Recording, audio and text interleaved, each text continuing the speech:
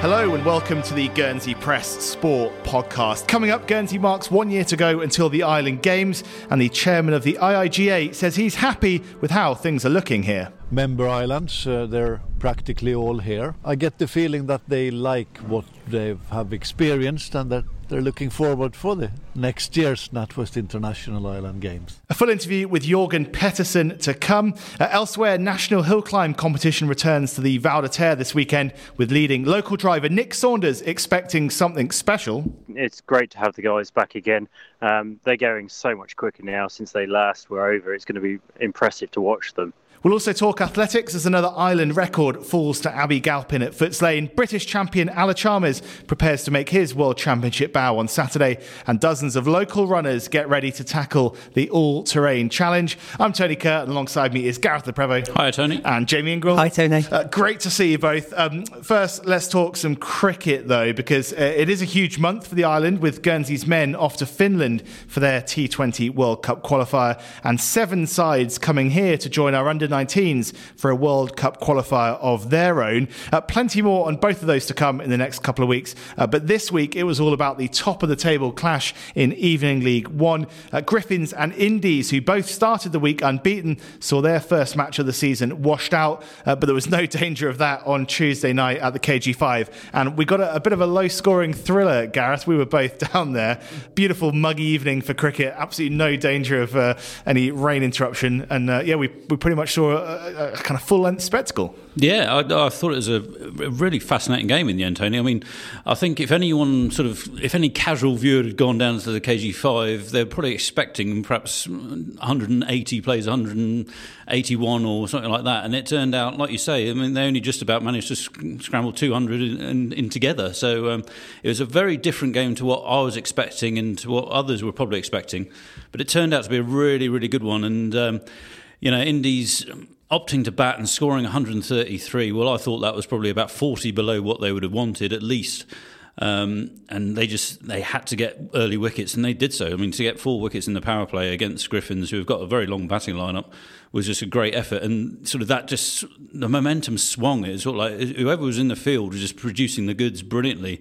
Griffins had bowled really well. Their fielding backed it up. And then Indies almost went better than that, which I thought was going to be very hard to do. But they held their nerve really well. And for a top-of-the-table clash, it had sort of like the drama and the intensity you want in it. There was sort of a bit of needle here and there without ever sort of crossing the line.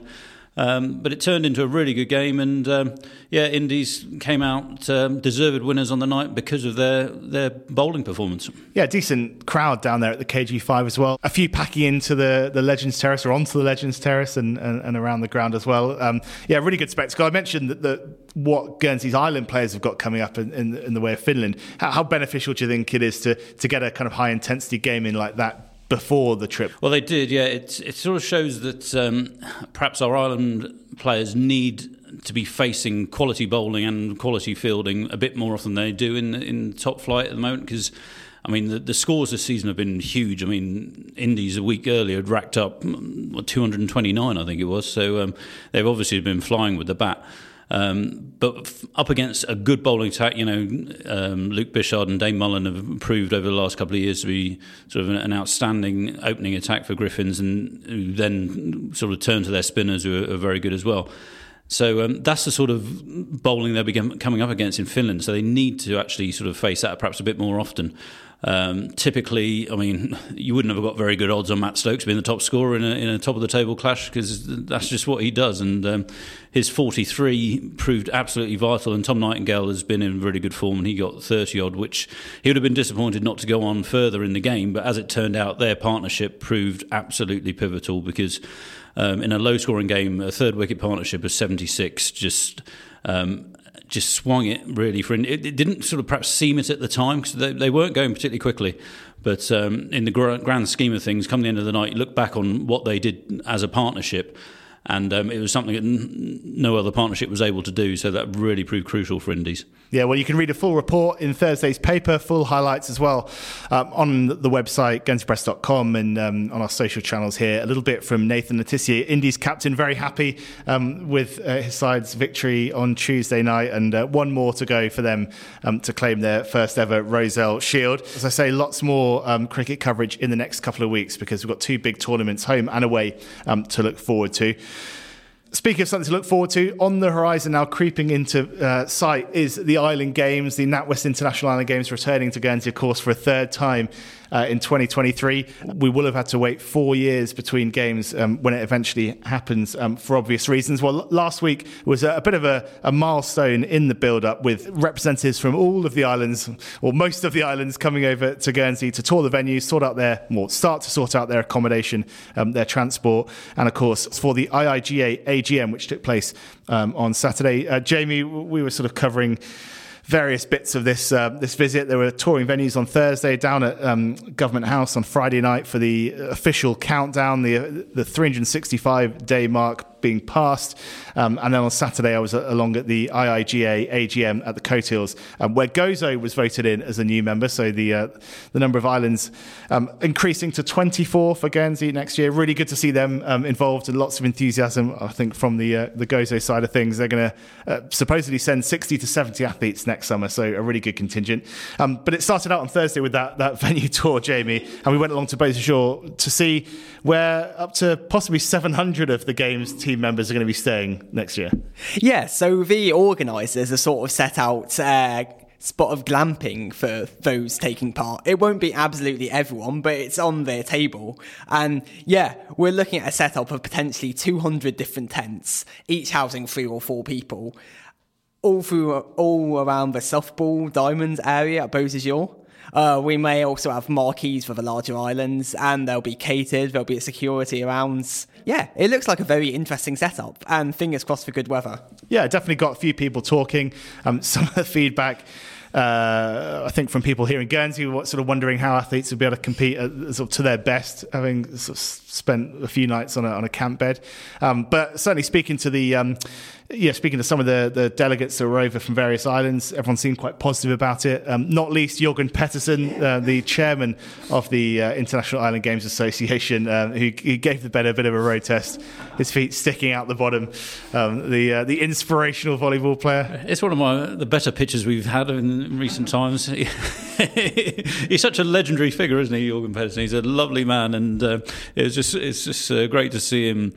He just always makes the positive out of every situation. He's a real he's a proper sort of leader for the IIGA, and it's great whenever you see him. And it did make me laugh when I saw him stretch out on one of those camp beds. Yeah, he looked very happy, and he was very happy by all accounts with what he saw over the weekend. I caught up with him on Saturday at the Coathills, where the IIGA AGM had been taking place, just to find out what he thought of what he'd seen over the weekend, and how excited he was to finally get to this year to go mark. Well, here we are, Jürgen, in the brilliant sunshine at the Coathills. The IIGA AGM has just taken place in person, which is fantastic to see. Just give us a sense of how you reflect on the last couple of days and the visit to Guernsey this year. First of all, the sense of comeback, that we're here again finally. We've been struggling over the pandemic as everyone else, and we've been looking for ways out and the way back to normal again, and this is a quite large step actually on our way back to normal.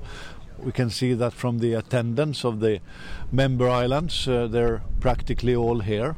They have shown great enthusiasm from what they've seen, and they've done all the planning. They've been looking at hotels and venues and all sort of things, and I get the feeling that they like what they have experienced, and that they're looking forward for the next year's NatWest International Island Games. Well, that's fantastic to hear, and quite a special moment today, a different moment for an AGM. It's been a while since we had a new member in the Island Games Association, and we do today. Gozo, I think, unanimously voted in as the 24th island. How special is it for you as the head of this movement, if you like, to see another island wanting to get involved, and all of the fellow members actually wanting them to come in? Mostly because we've always considered ourselves as sort of a family consisting of members from all over the globe, literally, with different cultures, different sports, different interests, different backgrounds and all that.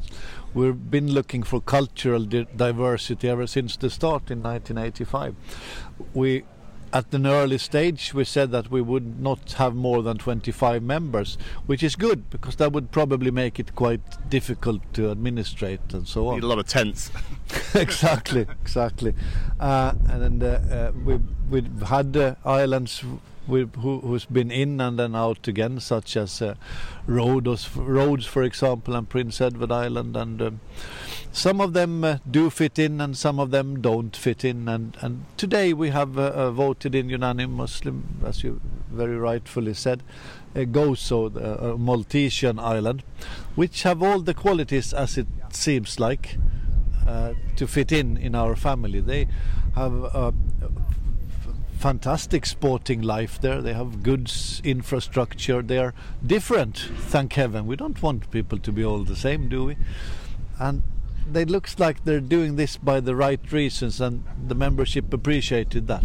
So we're very happy to say that we're 24 member islands again. That's fantastic. And I spoke to Kevin from the Gozo Island Games Association just before. He said they're looking to bring as many as 60 athletes over next year. So it's a real commitment. It's not like they're just kind of here to make up the numbers. They want to bring a significant presence. They are surely, and they're going to go home with quite a few medals, I guess, because they're not bad. And they're going to bring in other traditions, their own traditions, which is good. We're here to learn. And you mentioned that the sort of upper limit that you set early on was 25 members. Obviously this is 24, so there's room for one more potentially. I mean, are you on the lookout for another member? Not for the moment. We're in the process of growing slowly. There is no hurry. We don't need to have 25 members because we can. We only take in those who we think can contribute to the whole picture, and Gozo is one of those islands. And obviously the pandemic has caused a massive interruption, and it's been very difficult for a lot of people. In terms of the Island Games Association's work, the fact that we had to delay the games in Guernsey by 2 years, that these people, all you guys, haven't been able to get together and talk about things. But seeing everyone here today, does it feel like the Island Games movement has come through the other side of the pandemic as strong as it went in? I would say it's stronger. And that's something we said when it started in 2020. We were looking for possibilities. We all realized that what is happening is larger than we really can understand. But we were also very determined, unanimously within the membership, that we shall do whatever we can in order to come back stronger than we were before. And the inclusion of Gozo into this family, that is a sign of that. IIGA Chairman Jørgen Pettersen speaking to me there. Keep your eyes peeled later this week for the first in our Island Games podcast series. We're going to be doing a monthly show in the build-up to Guernsey 2023. Hopefully hearing from all of the islands as we build up to the Games. Also hearing from the sports coordinators here in Guernsey to... I guess sort of build the anticipation locally, but also give listeners from around the world, from those other islands, athletes hoping to compete potentially, and others coming to cheer them on, a little insight into how their fellow islanders are getting on in the preparation, and also what the sports are going to look like when they get here. So a monthly show which we're going to be dropping into this feed. The first one coming on Friday, so do keep an ear out for that. You'll hear from a host of the delegates who came over to Guernsey for the AGM, and also catching up with Games Director Julia Bowditch to find out how things went from the organisers' end, and find out a little bit more about her extensive experience in helping put on big sporting events. So an interesting interview with her. So keep your ears peeled for that one. Coming up next, though, we're going to talk hill climb, because it's a big weekend on the Val d'Isère. Welcome back to the Guernsey Press Sport podcast. Do give us a follow on social media if you aren't already, at GSY Press Sport on Facebook, Twitter and Instagram. And of course, the very best local sports coverage can be found in the pages of the Guernsey Press Monday to Saturday. And we're going to look ahead to Saturday now, Jamie, because a really big weekend for motorsport fans and motorsport devotees in Guernsey, because we're going to see the return of the National Hill Climb Championship after 3 years away. Some of the quickest cars from around the country coming back here to to tackle one of the more iconic venues on the circuit, the Val d'Isère. As we record this on Wednesday, those same drivers are over in Jersey, taking on Booty Bay, so the National Hill Climb Rounds returning to the Channel Islands. Jamie, just put it into perspective for us how big this is, because the drivers have waited a while to see the kind of speeds potentially that we're going to see this weekend. I think you'll hear it from Nick Saunders in a minute, but yeah, he's very confident that we're going to see the hill climb records go. I'm sure the lovely, very, very warm weather's going to help. I'm sure, in my opinion, and the opinion of a lot of others, this is the biggest event in the Guernsey Motorsport calendar. And it'll be great to have it back after 3 years. Yeah, absolutely. Well, let's hear from Nick Saunders then, one of the leading local drivers, someone who's going to be targeting a record speed as far as he's concerned, and someone who's also going to be interested to see how quick some of the visiting cars are going to go this weekend. I caught up with him ahead of him racing in Jersey, so we went to see how he gets on there, and ahead, of course, of Saturday's hill climb here in Guernsey. First of all, Nick, just give us a sense of your excitement this week. Obviously, you're off in Jersey right now, and then back home on the Val d'Isère on Saturday. But just to have these National Hill Climb rounds back again, how excited are you for it? It's fantastic. It's great to have the guys back again. They're going so much quicker now since they last were over. It's going to be impressive to watch them. Depends on how we get on, sort of thing. It's going to be a struggle to keep up with them this year. With the speed they're going, but yeah, it's going to be amazing to have them back over again, and it's a challenge for us, which we want to do, sort of thing. Yeah, and obviously we haven't had these National Hill Climb rounds in the Channel Islands for a little while. Has kind of hill climbing been rumbling on around England? I mean, is that where that kind of advantage has been sort of built in from your competitors? Yeah, they did have a year off, but it has continued in the UK the last couple of years, sort of thing. And the top guys seem to have progressed so much. There's so much more electronics on their cars now. Tyre development has come on, and I suppose driving more often, they've come on as well. It's going to be a challenge, but one that I'm really looking forward to. And what about your own progression over the last couple of years? I mean, without that sort of carrot of off-island competition coming over and the opportunity, I guess, that you've had in the past to get away, has it been difficult to kind of maintain motivation for you as a sort of top-end driver locally? No, not at all, really, because it's one of my massive passions, sort of thing. So racing the cars just drives me forward all the time. And the last few years, I've been progressing, getting a lot quicker each time. Coming to the low 27 at the end of last year. So hopefully... I've got a new set of tyres for this weekend, so hopefully that, and with the weather the way it's going to be, and the guys being over, it's going to push me even further to maybe even look at a 26. How much would that mean if you could touch that, after all the years you've been sort of putting into it? It would just be amazing.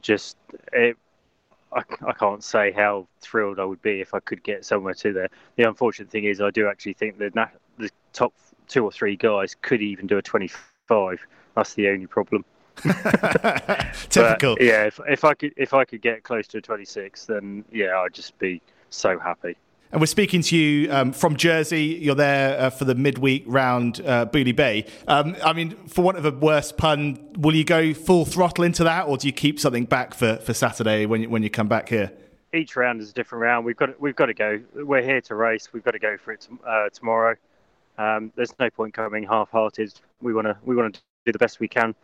And sort of like make the Channel Islands proud of us. So we'll be going for it.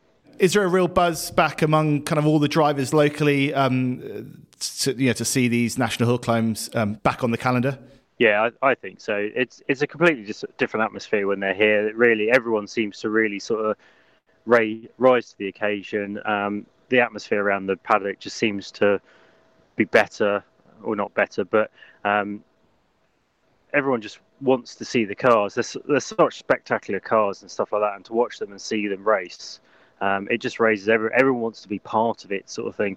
And I think with Saturday, I think we could see some very fast times, and everyone wants to be a part of that and be part of the day, sort of thing. Is it still the biggest show in town when it comes to motorsport in the island? I think it is, yeah, by far. We have some amazing stuff in the Channel Islands for motorsport. The weekend just gone with the Seafront Sunday was just incredible. But I do think this is the pinnacle of hill climbing and stuff like that. And in a way, not that it's really amateur anymore, but amateur motorsport. So you can't get much better. And for the guys that are coming over, the ones that are expecting, or you're expecting to go super quick, sort of speaking to them, do you expect that they'll be kind of thrilled to be able to get back to the Val d'Isère and over in Jersey as well? Because, these are two sort of iconic hills on the circuit, I guess. Yeah, no, they can't wait either. They love coming over to the Channel Islands. The two hills are completely different hills, but they're also different to the UK events as well. So they can't wait to come over and challenge themselves against what we're doing. And obviously, it's a super hot week. I'm sweating just sitting here talking to you now. Can it be too hot for hill climb, though? I mean, I know you guys, you like it when it's dry and when it's not too cool. But if it, pushes sort of 30, does that become a challenge in itself? Previous years, we've seen that when it's got really warm like this, the road can start sweating, so it can make it a little bit slipperier. But again, it's the same for all of us. So we all have to put up with it and deal with it, and everyone will be trying. The new Pirelli tyres that we're all using now do seem to be pretty good. So I don't see any real massive issues in this weather. And just finally, for anyone listening, who's thinking about popping down and having a look, just remind us how it sort of plays out on the day. When does it all sort of happen? Yeah, so about 9 o'clock, we'll start practice runs. So everyone will get 2 practice runs, which will take up towards about lunchtime, I would have thought. And then there'll be for the people that have actually registered for the British Hill Climb Championships, there'll be a qualifying run. So everyone gets one chance to set a qualifying time, and then after that the top 12 drivers will have a shootout to see actually who is the quickest out of the 12, and then once that's done, we go back to another qualifying run to see who the top 12 will be to go through for the final shootout of the day. And in terms of the top 12, obviously you'll be hoping to be in that mix. Will we see any other local drivers in contention for that? Yeah, we've got quite a few this year. You've got Tim Tully that's been driving fantastically well this year. He's getting close to a 27-second run now. Steve Brayo is also in the mid-28s. You've also got Matt Berard could also pull a time out on the day. Those are the main ones I would have said that will be challenging for the run of positions. Fantastic. Best of luck, Nick. Cheers, Tony. Bye-bye. Guernsey driver Nick Saunders speaking to me there. Looking forward to seeing how he goes on Saturday. Jamie, you'll be down there, I think, to cover it. So plenty more coverage in the paper to follow. So do keep your eyes peeled for that one. I think you're also going to be keeping your eyes peeled on Saturday night, Jamie, for Ala Chalmers, because he goes in the heats of the 400 hurdles over in Oregon. Yeah, so we've got our own Ala Chalmers at the Athletics World Championships. It's held at Hayward Field in Oregon, and he's a big race performer. He's going to love that atmosphere because it is basically the track and field capital of the United States. So, yeah, we're looking at him actually having a good shot at making the semi-final. Beyond there, yeah, we'll have to see. It's not impossible for him to make the final. He needs to race to his ability, and the Guernsey Island record, which he set relatively recently, is under threat. We'll have to see what he can do against the top guys in the world. Yeah, really looking forward to seeing how he goes. I think 9:20 our time on Saturday night is when his heat goes off, so we'll be watching that one. Closer to home, it's been another great week for Abby Galpin. Yeah, so Abby is now has their sprint treble. Not only is she Guernsey's fastest woman ever over 100 metres and 200 metres, she's picked up the distance significantly and set a Guernsey 400 metre record in her first time contesting the quarter mile in 3 years. It was impressive to watch. Probably a bit out of the blue unless you've been following her training really, really closely. But yeah, she seemed like a natural the way she tackled that whole lap of Foots Lane. Potential for her to triple up at the Island Games next year? Well, actually, Tom Druce, her coach, who also at one point held the Guernsey 100, 200, 400 treble, was looking at the all-time best performances over 400 metres in the Island Games. If she could replicate her 55.22 second run she achieved at Foots Lane at the weekend, then she would become the second quickest athlete ever at the Island Games over 400 metres. Which, yeah, that's quite a prospect. That's pretty astonishing, really, when you think about it, isn't it? The strides she's taken in the last year or two, she seems to break a record every time she gets on the track down there. So, yeah, great stuff. Not sure we're going to see any records on the cliffs, are we, in the All-Terrain Challenge this week, given the heat? What do you reckon? Well, that said, okay, so we've got Steve Dawes taking it on. He is the Guernsey record holder for the E-Car Cliff Loop, which is kind of their flagship event of the All-Terrain Challenge. Yeah, so it was actually a very rainy day when he sets his current records. So, I mean, he's trading rain for heat. We'll have to see how he gets on. But yeah, I would not, for one, want to be tackling the downhills when it's slippery. Just look at the All-Terrain Challenge as a whole. Certainly his entry stands out. Is there anyone else you're going to be keeping a close eye on next week? It'll be an interesting one. Matt Loveridge, who's a legend of the event, he's won it quite a few times, and he's really impressive to watch up the hills. He's so physically strong. But yeah, he's on the entry list. What shape he's in, we'll have to find out. A busy week for the All-Terrain Challengers. They're going to be all over the place. Not something I've got around to entering so far in my prodigious athletics career, even though I've threatened to do it a few times. One day. Gareth, what else are you watching this weekend? Because we've got Guernsey FC ratcheting up their pre-season preparations. It doesn't seem like that long ago they were playing, does it? Guernsey FC are hosting Stanfeld this weekend, 3:00 on Saturday. So this is all the start of what hopefully for GFC is actually back to a normal season, which will get underway in August, unlike last year where they started in October and had to cram in about 18 games in 10 weeks to finish the season. So I hope it's not too warm for them on Saturday, because I don't think I'd particularly like to be playing football in that weather. But it's be interesting to see who's going to be turning out for them and how preparations go. Of course, they go from there to they've got the Isle of Man trip in just over a week for the Skipton Cup, and then they'll have one more home friendly before the season begins proper. So it'll be good to see how they go. 3:00 kick-off, that one, as you say, the first of a couple of home friendlies either side of the Skipton Cup. More on that next week. What else is going on this weekend, Gareth? The Guernsey Senior Island Men's Golf Championship comes to a head on the weekend with the semi-finals on Saturday, and then the final will be on Sunday. And we've also got, there's plenty of bowls action going on now. We're sort of well into the Island Championships, all the various categories they got of that. And the open singles is on Friday night, and Nicole pairs on Saturday as well. So it's going to be a pretty busy weekend. It's when you look at the weather, it's one of those, it's lovely weather, but it might almost be too hot to be out in it. But we'll see how it goes. Yeah, it's set to continue, isn't it? It's going to be a toasty weekend. Let's leave it there. Plenty going on. Plenty more coverage of all of that, I think, in the pages of the press over the next few days. And of course, we'll be back next week with another Guernsey Press Sport podcast. Just a reminder to keep your ears out for that Island Games show, the first in a monthly series, which is going to be building up to the games next year. So do give that one a listen. For now, we'll leave it there. Have a good weekend, guys. Cheers, Tony. Cheers, Tony.